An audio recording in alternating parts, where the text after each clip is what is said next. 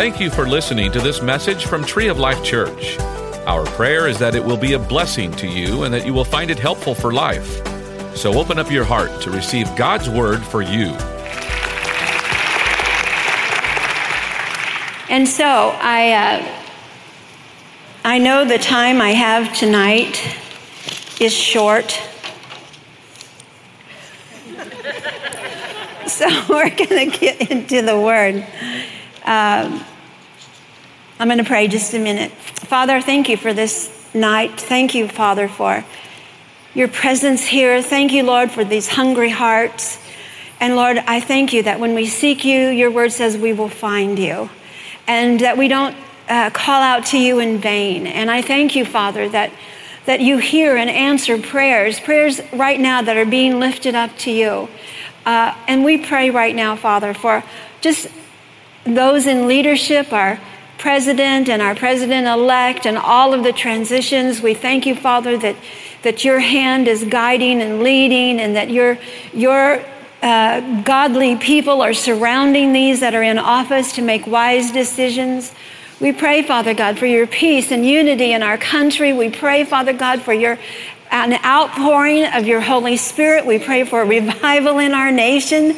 We pray, Father God, for you just to show yourself strong on behalf of those whose hearts are turned towards you. And we thank you, Father, that you are here tonight in our hearts and in our presence. I pray, Father, that you would just say those things that will strengthen us, and say those things through me, Lord, that will cause us to stand and cause our faith to grow and cause us to be strong in the Lord. I thank you, Father, that when the entrance of your word gives light, it also gives confidence. It gives security that, Father, you have given us this word as a light to guide our path, but also to still our mind and to strengthen, Father, our minds. And so I thank you, Father, that the Holy Spirit, who is our teacher, but he's also the intercessor, the comforter. I mean, you are our strength and our standby. We thank you, Lord, that you are with us tonight. In Jesus' name, and we all said, amen. Well, just open your Bibles tonight to Exodus chapter 25. And because this is my last night here for a while, I'm just going to say things that I think that will help, that are practical.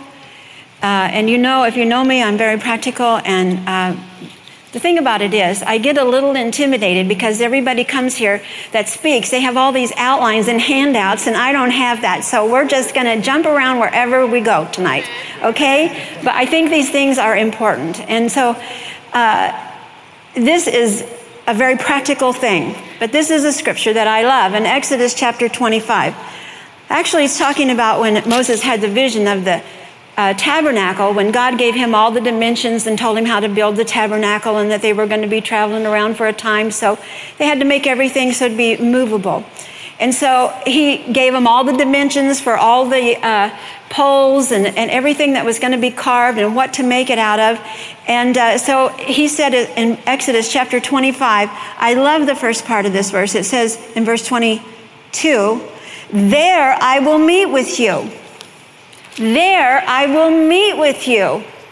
I love that scripture. There I will meet with you. And from above the mercy seat, from between the two cherubim that are upon the ark of the testimony, I will speak intimately. Now, don't forget, I read out of the Amplified Bible. I will speak intimately with you of all which I will give you in the commandment to the Israelites. Now, in verse 22, he says, there I will meet with you, and from above the mercy seat, between the cherubim, which are upon the ark of the testimony. Now, if we were to study the tabernacle, which is a wonderful teaching, I mean, it's just actually one of my, it builds my faith so much to study the tabernacle. But they had the mercy seat, and when you go a little further in the book of Exodus, you'll find that when Moses came down off the mount and he had the tablets that God had given them, they had the 10 Commandments, and they were all messing around, and you know, and then he put threw the tablets down. How many saw the movie? Sorry. Well, then they picked those up and they put them in this, it was called the mercy seat. It was just, it was the Ark of the Covenant, and above it on the top was the mercy seat. There were two angels facing each other. And so in that covenant, in that Ark of the Covenant, there was the broken tablets, which is a type and shadow of that, we can't keep the law. How many agree? We can't keep the law. And the Word of God says that if you try to keep the law, that if you mess up one time, it's over. It's all over. You have to keep the whole law. That's how it reads. And so they put these tablets in the ark, and they had the mercy seat on top. And so one time a year, the high priest would go in, and they would, do all these rituals, and then they would, burn, the incense would go up, which represents the prayers of the saints. But one time a year, the high priest would go in. And if we studied what he wore and all the bells and pomegranates on the bottom of his robe, if those bells quit jingling, they knew he died in there, and they'd have to pull him out. I mean, it's a wonderful story. And so, but they had this ark, and on top of it, two cherubim, and the top of it was called the mercy seat. And that's where the priest would sprinkle the blood of the sacrifice. He'd go in and sprinkle the blood on top of the mercy seat. Now, let's look at this. It's a type and shadow of how God looks at us. When God looks at us, he sees us through the blood of that sacrifice, that blood of Jesus. I mean, think about it. You're God up here. You're looking down. The first thing you see is the blood. I mean, that was in the Old Testament. It was written that way. That was what they had to observe and do. And it was the type and shadow of Jesus. And so the priest would come in and sprinkle the blood to offer the sacrifices for the people, the sins of his people, the sins of himself, the sins of the people. But he would sprinkle that blood because, you see, God couldn't, a perfect God, a righteous God, couldn't look on the law, couldn't look on the sin of the people without somebody in the middle, an intercessor, the perfect sacrifice. Somebody shed blood, and that was Jesus. I mean, even in the Old Testament, they had that type and shadow of how God would look down, see the blood, and the sins of the people would be forgiven. And then they'd pack up and follow the cloud, and then they'd do it again the next year. I mean, it was just a ritual that they had. But how many of you know that that blood was shed in the New Testament, was the perfect lamb, was the blood of Jesus Christ? Amen. And it says in the book of Hebrews that Jesus entered in once and for all. I mean, he doesn't have to do it anymore, and he's done it for everybody, for all time. I mean, honestly, it's really a faith builder, but I'm not really talking about that tonight. I want that phrase. The Lord said, there I will meet with you. There I will meet with you. I mean, let's get excited because God said he would meet us. Hallelujah. I mean, it's like, God, I'm so thankful that you'll meet us, that you'll talk to us there. And he does talk to us. Let's turn over right, since we're here in Exodus chapter 3. And so they go on their journey a little bit more, and you can read the rest of this story. But Moses in chapter 33 of Exodus, in verse 11 says, and the Lord spoke to Moses face to face as a man speaks to his friend. Is that incredible? Not only did Moses meet there and talk to God, God talked back to Moses. I mean, just think about that. God talks back to Moses. If you jump on down here, let's look in verse 13. Now I pray you, if I found favor in your sight, show me now your way that I may know you. Look in verse 14. And the Lord said, my presence shall go with you, and I will give you rest. And Moses said to the Lord, look at verse 17. And the Lord said to Moses, verse 18. And Moses said, verse 19. And God said. Do you see how that is an exchange? Moses said and God said. I want to tell you that God is still speaking to his people today. Yes, let's give him a hand for that. Thank you, Lord, that you still speak to people today. Some people say, I can't talk to God, and I've never heard from God, and God doesn't talk to me. I have to say, I hear that a lot. But the Word of God says no. Moses spoke, God spoke to him. God is still speaking to us today. So, why did I say all of this? Because prayer is talking and listening. Yeah, that's good. It's a communication. Now, I think maybe sometimes my husband says to me, Karen, you just talk all the time. How many don't believe that? I didn't see any hands. And then sometimes he talks and I listen and we share back and forth. But communication, prayer is communicating with God. And I want to say this has helped me so much in my life. And remember, I'm not going to see you till January sometime. So I want to tell you something that has helped me. It's a very practical thing. My friends have done this. I didn't invent this. But I have a chair in my bedroom. And it's a chair that was Don's grandmother's. And so it's been in our family for centuries. And let's just call it what it is, a prayer chair. Now, it's set up in my bedroom in the corner. And by that prayer chair, by my special chair, which is just an old chair, I have a little table, and it has a lamp on it. And on that table, I have my Bible, I have my journal, I have my pen, I have my blanket. Not that it's cold, but sometimes you just need comfort. And then I have a little thing that plays my music. And I like music that doesn't have words. I just like instrumentals, from saxophone, the old times, things like that. And honestly, I have to say that it's sort of like my place. When I go and sit down in that chair, I'm there to talk with God. Now, I know you may think that's a very simple thing, but honestly, God is simple. I go and I sit in that chair, and my husband will say, I see you're getting ready to pray. And so he'll go in the other room and do something in the other room, whatever. And I just start praying. Now, I don't know if you have a place in your house. I don't know. I have to say this, years ago, when the kids were little, I would go in the closet.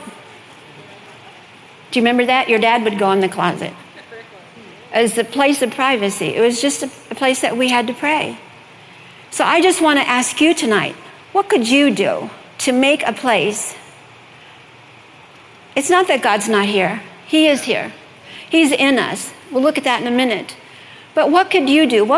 I have this chair, and I go sit on that chair, and you know what? I'm seated. In the scripture says in Ephesians, I'm seated, literally, in heavenly places. Amen. With Christ Jesus. And this is something that I heard not long ago, that we are seated, but the priest in the Old Testament, they couldn't ever sit down. Yeah.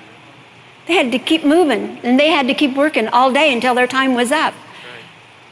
But we can sit down. You know why? Because the work is done. Yeah. Jesus did the work. So we can sit down. We're seated in heavenly places, and it's a place of authority. It's a place of power. And so here we want to create this kind of an atmosphere in our home. And I know it may not seem like it's very spiritual to you, but to me, it's sort of like in Psalms 91, where it says, he that dwelleth in the secret place. It's sort of like my secret place. And I know when I'm sitting down there that I am going to talk to God. Now, sometimes I cry. Sometimes I just fall apart. But I want to say this. After 70 years, God knows me inside and out. And in that chair, I can be who I am. Because he knows who I am. He knows me. We have that kind of a relationship. And so maybe you're not able to just designate a chair. Maybe you could designate a corner of your closet. I started out in my closet. But it means so much to me. And I just sit there, I pray for all the kids, I pray for, all the situations that come into my heart through the Holy Spirit. I pray for things that are on my mind. I just pray, and I'm just thankful that it's a place where I can talk about, my fears. I can write down my questions. And I want to say this about that. I don't always leave with an answer. Amen. I don't. I mean, listen, I have questions a mile long. Why this or that or whatever? Or what should I do? There are questions. I want to say this. I don't always leave that time of prayer with an answer. And I don't want to give you a thought that I do. I don't. But I want to say this. I know that God has heard my prayer. And I know He's working on the situation somewhere, somehow. And so I have a peace. And that is really important to me. Is this the only place I pray? No. I pray in the car.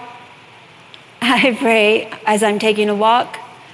I pray many places. But you know what? I just wanted to encourage you that the Word of God says, there I will meet with you. It doesn't have to be just there, but it could be, maybe that will help you. Maybe it'll help you just to have a special place for you and God to meet. Because there's a lot of things that we just need to pray about and turn over to Him. And He says that He will hear our prayer. So, the prayer chair. I just want to encourage you to do that in your own life. I think it'll be a blessing. If you will do that, I know it'll be a blessing. The number 2 thing I wanted to tell you is also here in Exodus, since we're here. So let's look over in Exodus chapter 17.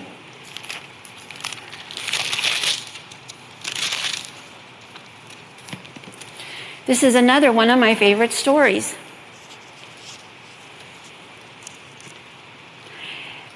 Okay, this is the scene.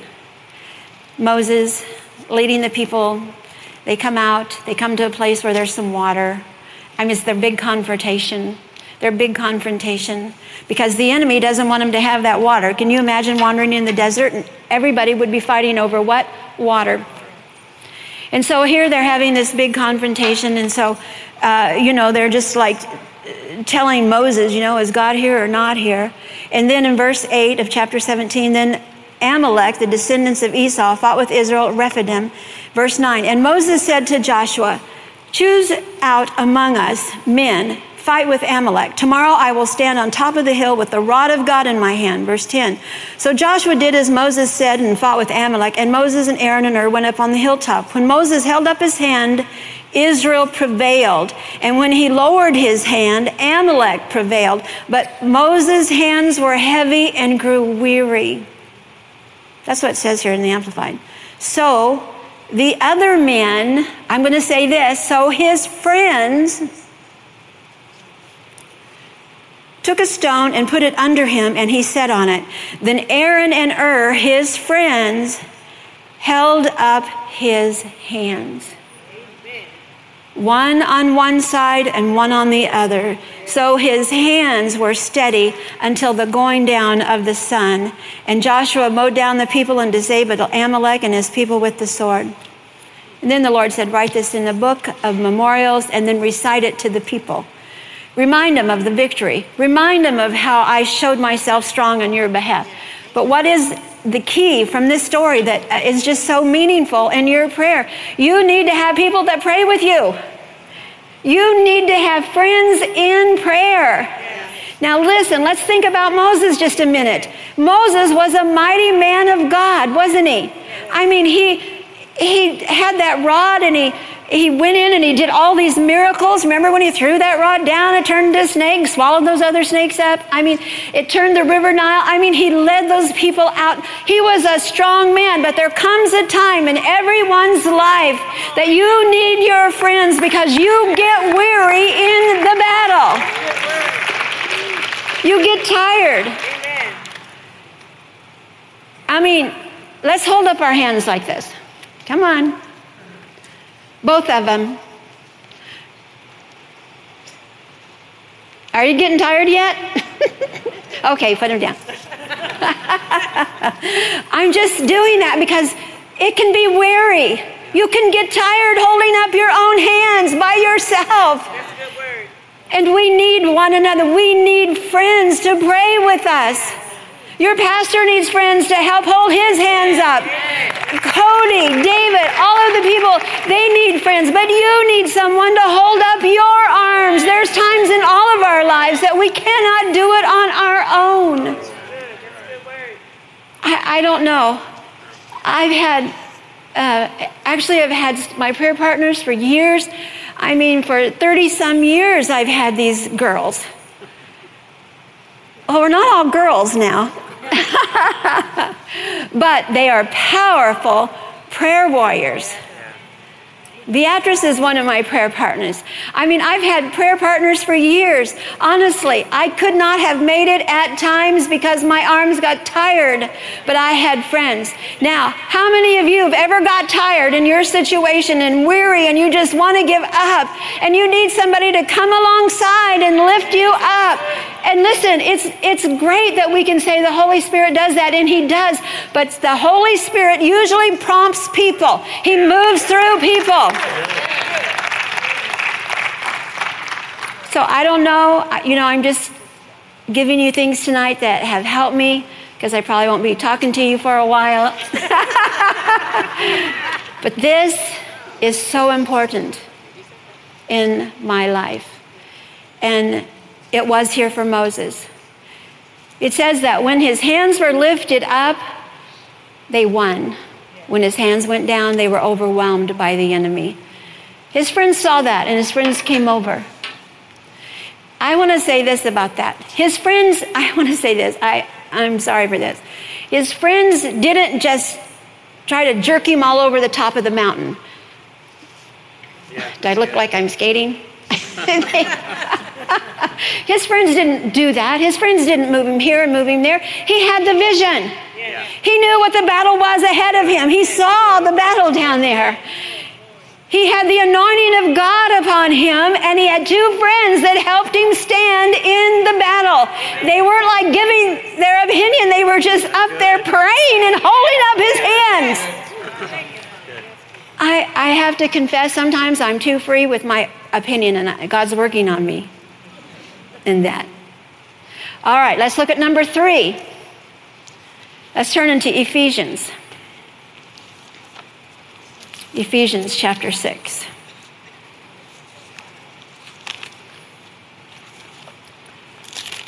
Ephesians.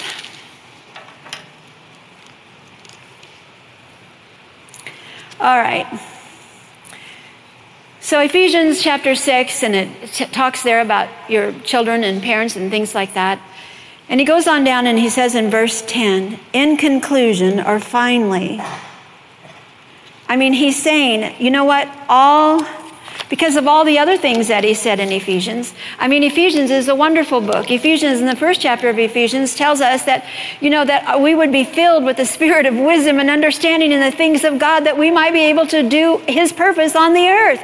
It tells us that we are above and not beneath, that Jesus has his feet. We are above and not beneath. We have authority. I mean, it just goes on. And in chapter 2, it talks about how, he's got a purpose for all of our lives, and it's just wonderful. And so if he finally gets to the bottom in verse 10, he says, finally, in conclusion, be strong in the Lord. In the Amplified Bible, it says, be empowered through your union with him. Draw your strength from him, that strength which his boundless might provides.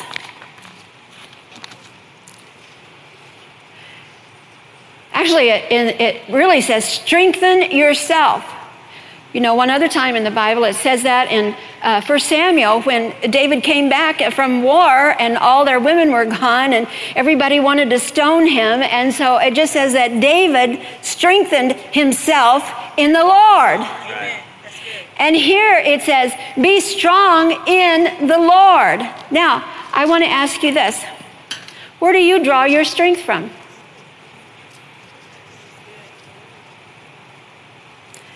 This is a super important question. Now, I love sailing, and, for many years we went sailing. It's the craziest thing. A girl from Missouri, I never saw the ocean till I came to Texas, and then that took me a while to get down there. And but I don't know, there's so many spiritual lessons that I learned sailing. I mean, you just have to be there to see the wind come along and catch your sail, and it's just like the breath of the Holy Spirit. I mean, it's just exciting. But I know that there's a lot of work on a sailboat. There's a lot of work. And, my job was kind of the cook, the cleaner upper, the bathroom cleaner, scrub the poop deck, all that stuff, whatever.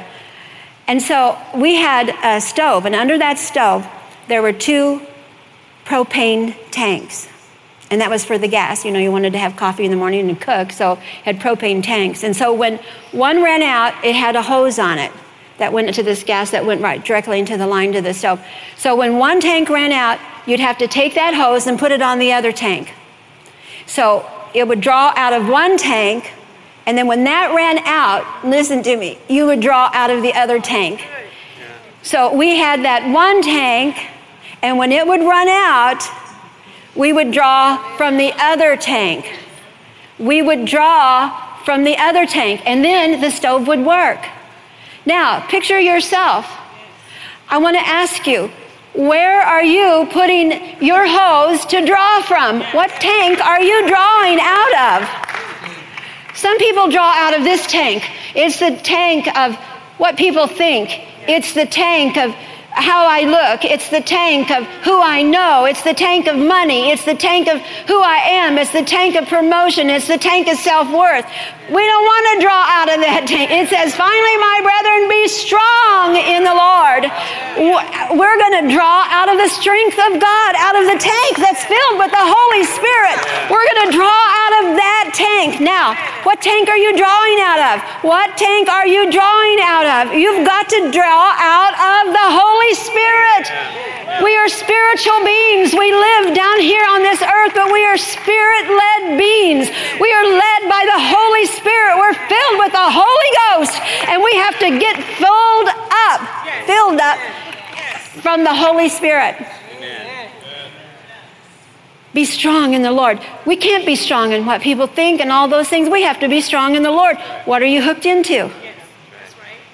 Be strong in the Lord and in the power of His might. Draw from the Holy Spirit. I know my time is up. I just want to say one quick thing. People say, well, how do you do that?